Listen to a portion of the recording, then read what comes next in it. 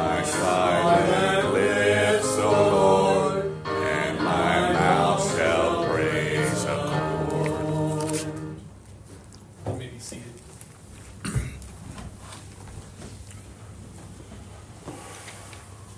would invite you to turn in your Bibles to Exodus chapter 10.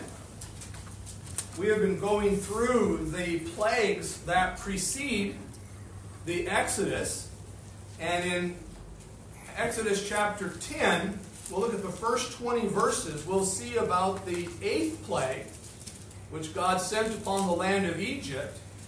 The first 20 verses. Hear the word of God. Now the Lord said to Moses, "Go into Pharaoh, for I have hardened his heart and the hearts of his servants, that I may show these signs of mine before him, and that you may tell in the hearing of your son and your son's son the mighty things I have done in Egypt, and my signs which I have done among them, that you may know that I am the Lord." So Moses and Aaron came in to Pharaoh and said to him, "Thus says the Lord God of the Hebrews, how long will you refuse to humble yourself before me? Let my people go, that they may serve me.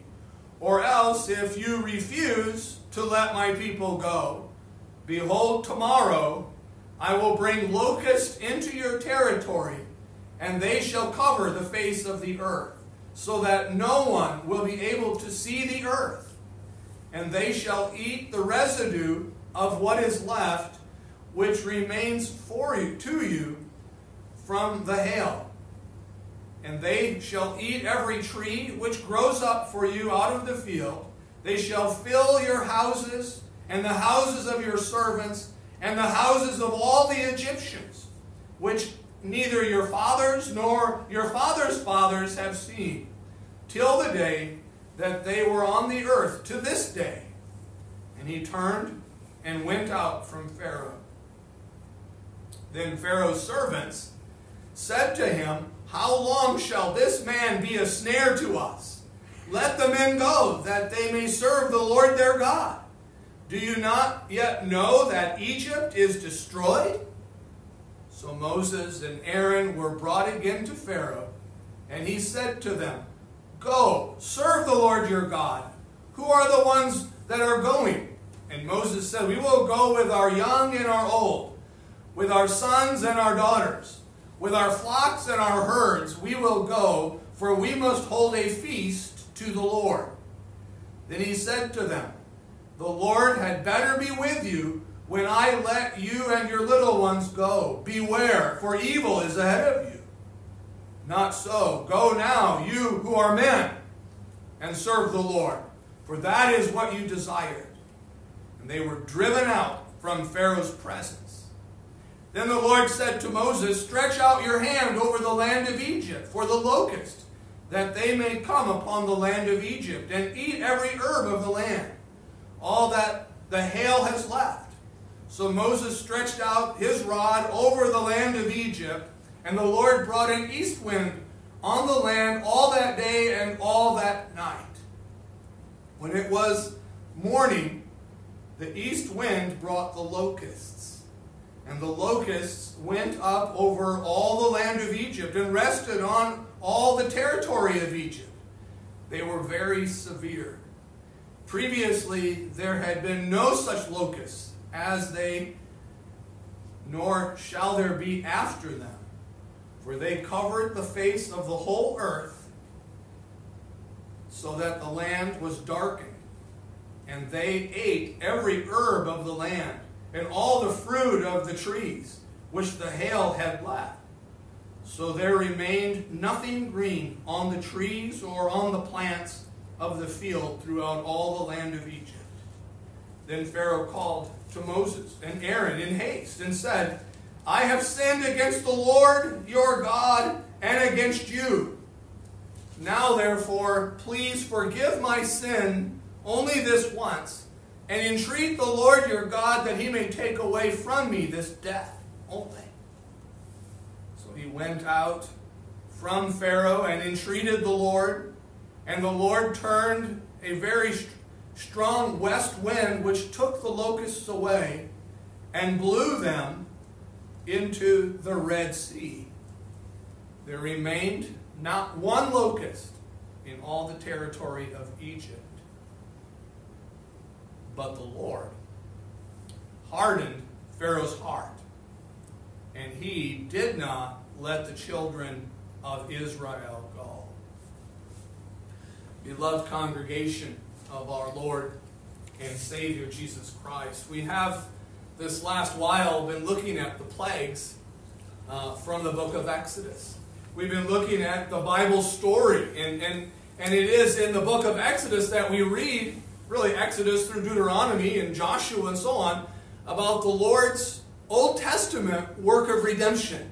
He delivered his people from bondage. He delivered his people from enslavement and brought them, though through 40 years of wandering, to the promised land, which he would overcome and give to them, though it had been inhabited by others before.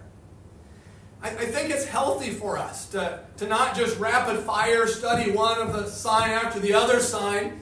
For remember how the book of Exodus started, right? There arose a king who did not know Joseph. Remember how Joseph was sold as a slave by his brothers into Egypt? Well, 400 years had passed.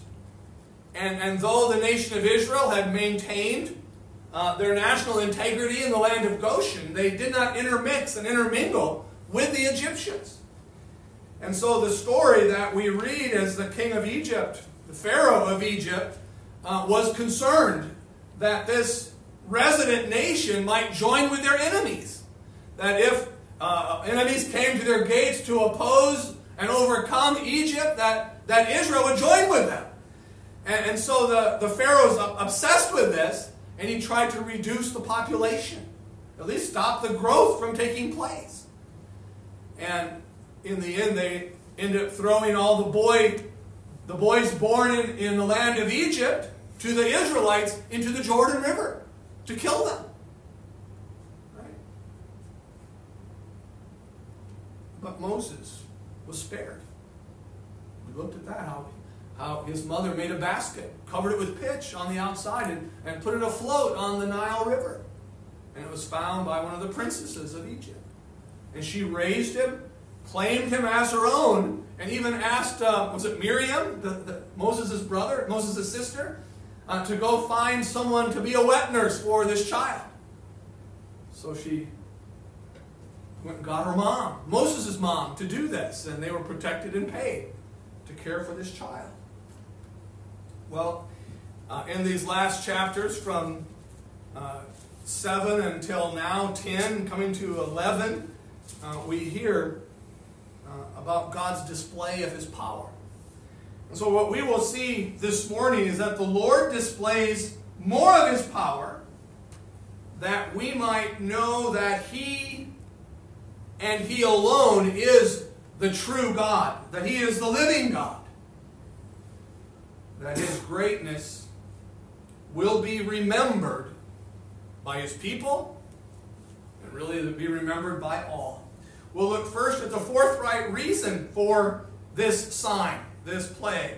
Secondly, the fearful threatening of this sign. And then thirdly, the feigned submission by Pharaoh to it. So the forthright reason for the sign. Look at verses 1 and 2. Now the Lord said to Moses, "Go into Pharaoh, for I have hardened his heart and the hearts of his servants, that I may show these signs of mine before him." Why were these signs going to be shown? So that Pharaoh might be shown these remarkable signs and wonders. And of course, we read this numerous times. In fact, way at the beginning, chapter 6 and 7, Pharaoh will not let the Israelites go, because I will harden his heart. And that is exactly what we read. I have hardened his heart, Exodus 10, verse 1. And, this is new, the hearts of his servants. And so we'll pay attention. Well, what does Moses say? Rather, what does Pharaoh say? And what does Pharaoh's servants say? And of course, they bolster Pharaoh in his own hardness of heart. They encourage him to do something that was not even asked or proposed by Pharaoh, or rather by Moses and Aaron. And so it is that Pharaoh was really exercising the natural state of his heart. He was in rebellion. Now, we would hope that even in a state of rebellion, we'd be able to see this isn't working out for us. In fact, what do his servants say? Don't you see that Egypt is destroying? They could see it. And Moses in his revelation of God and his greatness bears witness to these things. Of who God is, of what God is going to be doing with them. Look at verse 2. And that you may tell in the hearing of your son and your son's son the mighty things I have done in Egypt, and my signs which I have done among them, that you may know that I am the Lord. Now, if you pay careful attention to those two verses, you'll see that there's 3 that's. Did you see that? I have hardened his heart and the heart of his servants, first one, that I may show these signs of mine before him. So Pharaoh will learn, and Pharaoh will remember all that he has done. And, 2, verse 2, that you may tell in the hearing of your son and your son's sons the mighty things I have done in Egypt, and my signs which I have done among them. In other words, the signs and wonders are for his benefit and your benefit, and that you may know that I am the Lord. That I am the great God, the great King, the one who is to be known, the one who is to be feared. And so these signs that God will show are purposeful. They are going to show Pharaoh and his kingdom, the world. In fact, you can read, for instance, in Rahab in the city of Jericho. He says the hearts of the people are fallen. As if it died, because we have heard what God did in Egypt. We have heard what God did to his enemies, Sihon and Og, king of Bashan. And it instills fear upon them. And of course, the reputation that God has is an indicator of how he is known. And we're not supposed to miss the point either. How great is Almighty God? Just think, he created all that you see and know in the world. How? By the word of his mouth. He upholds life and health and being for all creatures. With a moment of suspension, they would not be. And how do people think about themselves in this world? They can do what they want. Oh, I can do whatever I want. Don't tell me what to do. Really? That's very poor theology. That's a very poor comprehension of who God is and what God is doing. He is the Lord. He is the Almighty. And of course, knowing about God, what do you have to know to live and die in the joy of true comfort? Well, the basics, right? What does true faith believe? All that God has revealed to us in his word. All that God has revealed to us in his word. Well, it becomes incumbent upon us that if God has shown all of these things to us in his word, that what? That we would know them. Right? That we would remember them. And yet we often become busy with our own little kingdoms, our own little worlds that we hardly think. We hardly give it a thought, what God is doing.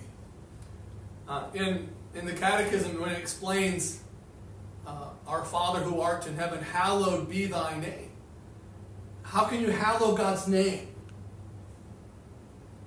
Well, by knowing what he has done. By knowing his great power and glory. So the historic, factual things that God has done is fundamental to knowing and believing in God. And all of these plagues. Right? I mean, if we would see one or two of these plagues, we'd be pretty impressed, I think. Knowing that these things are happening in the world and in our area because God is sending these as judgments. But what do we have here? Before we're done, we're going to have 10 plagues. Right? And I was thinking about this the other day. Could I list the 10 plagues? And I had to work at it. You know, it's like the 10 Commandments. Can you tell me the 10 Commandments? Well, how can we say that we know these things and believe these things if we can't really recollect them? We can't put them in order. And so I'm not saying that this is the whole thing, but it's the Old Testament story of deliverance. Think about how the 10 Commandments begin. I am the Lord your God who did what? Who brought you out of the land of Egypt, out of the house of bondage. Well, that means something. And what that is the shorthand for the big story. And that's really the goal of this whole sermon series. What is the Bible story? Well, we're studying the Bible story. We're learning about what God has revealed and what God has done in the hearts and lives of his people. Second point, the fearful threat of this sign. Look at verse 3. So Moses and Aaron came in to Pharaoh and said to him, Thus says the Lord God of the Hebrews, how long will you refuse to humble yourself before me? Let my people go, that they may serve me. Or else, if you refuse to let my people go, behold, tomorrow I will bring locusts into your territory.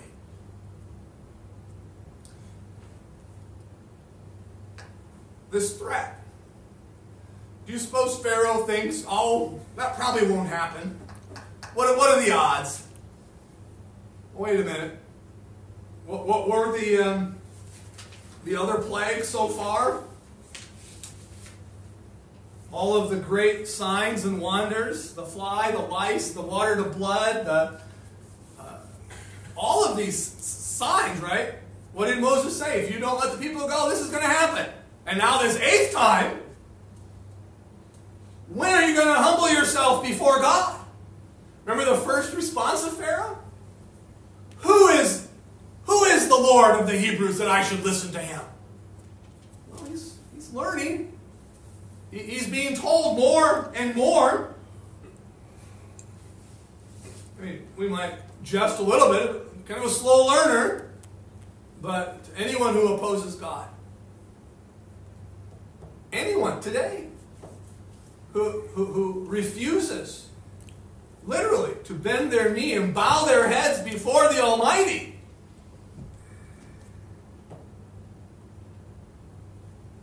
is missing the very purpose of life. The very reason that they're on the planet is to give glory to God. And no. Hard pass, we would say today. Well, only at the cost of rebellion and really what amounts to treason with the God of the universe. It describes. In fact, in my research, there was, I think it was a missionary or some explorer was in one of these islands in East Asia, and there was a swarm of locusts there. And he described how you could hardly put a piece of food in your mouth without the locust entering in, or to cut a piece of bread, to have a sandwich that wasn't, you'd kill all what's in the house, right? You'd open the door and the swarm would just would be back in. And that's what we're seeing described here. In fact, they said that even at night they would rest. They would stop flying.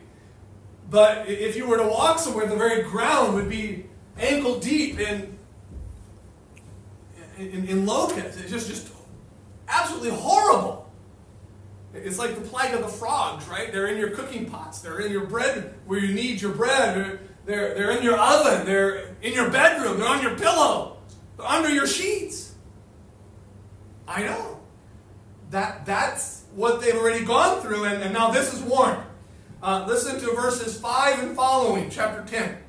And they shall cover the face of the earth, so that no one will be able to see the earth.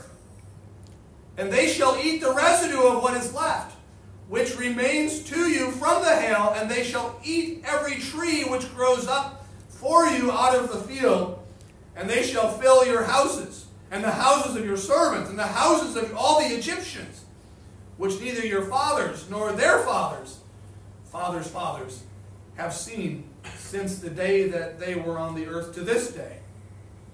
And he turned and walked out. Let my people go. When will you humble yourself before God and admit that He is right and listen to His will? Well, all appears to be clearly stated, clearly warned. Look at verse 7. Pharaoh's servants have something to say. Then Pharaoh's servants said to him, how long shall this man be a snare to us? Let the men go, and that they may serve the Lord their God. Do you not know that Egypt is destroyed? And just think about this. We've gone from inconvenience. We've gone from struggles and trials. The first plagues. These latter plagues to death.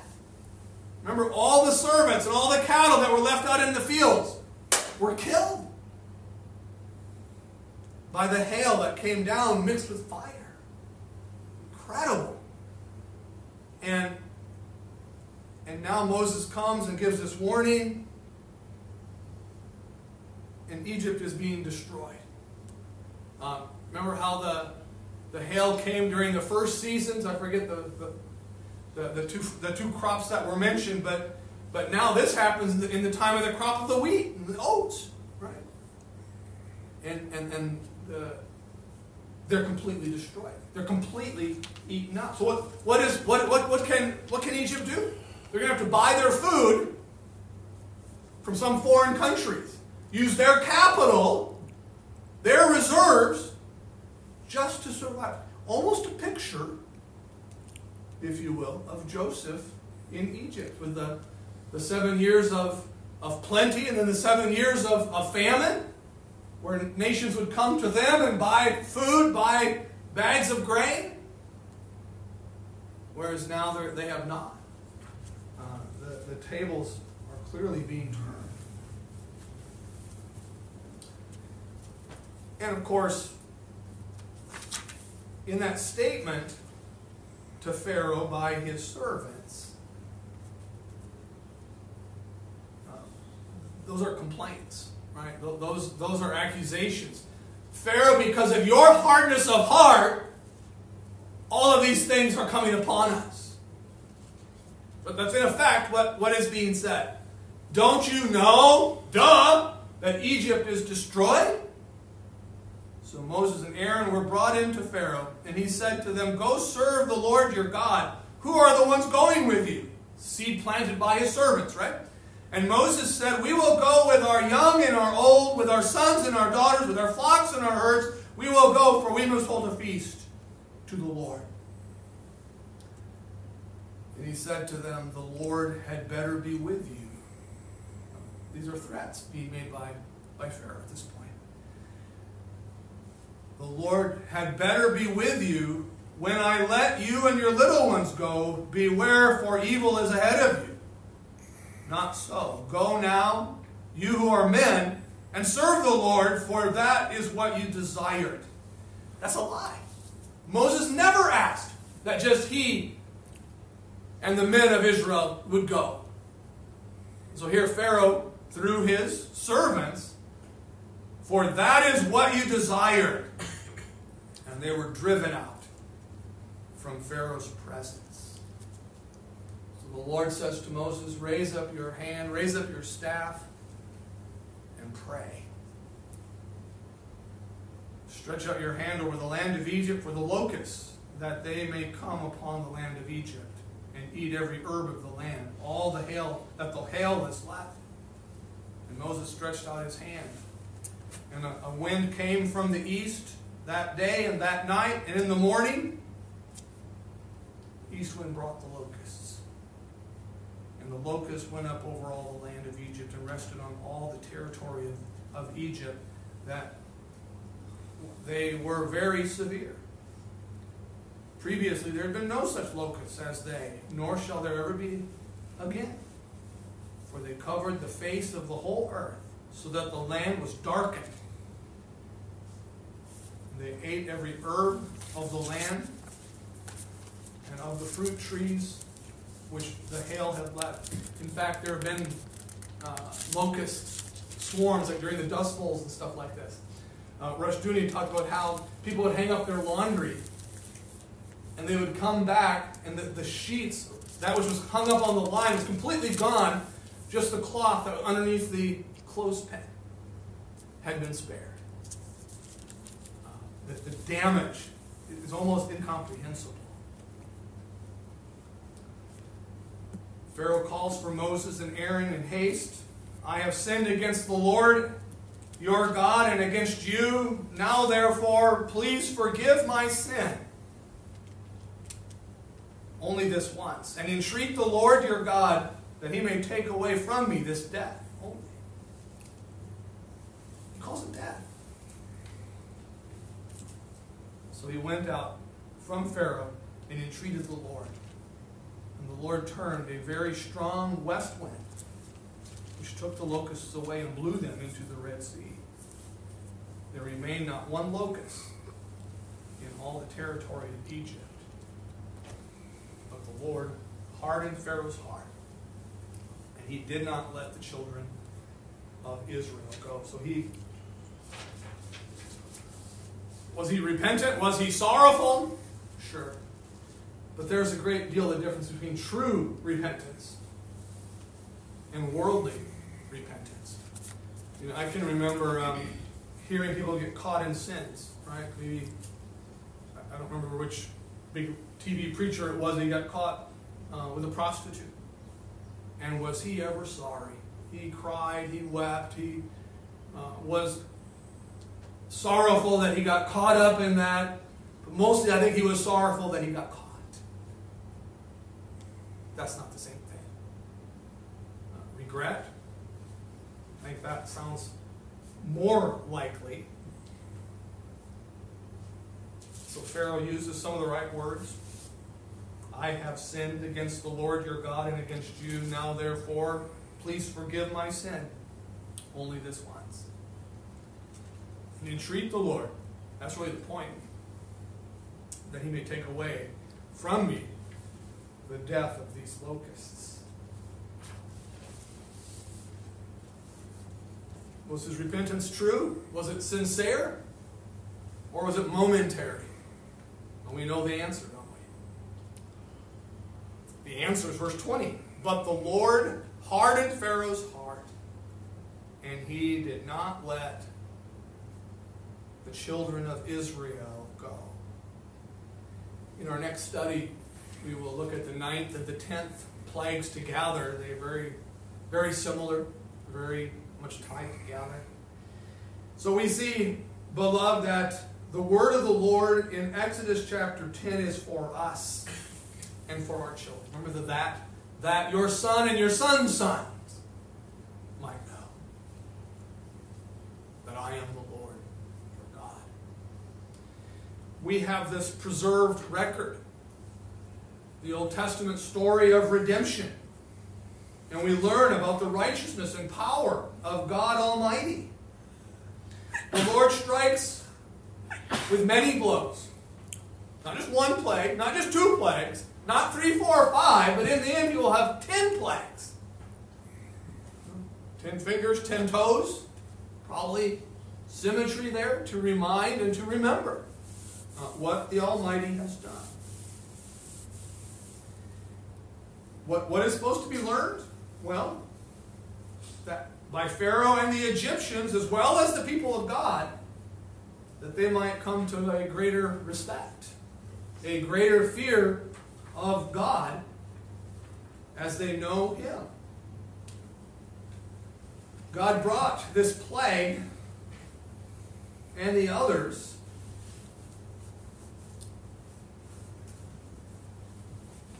as an indication of judgment.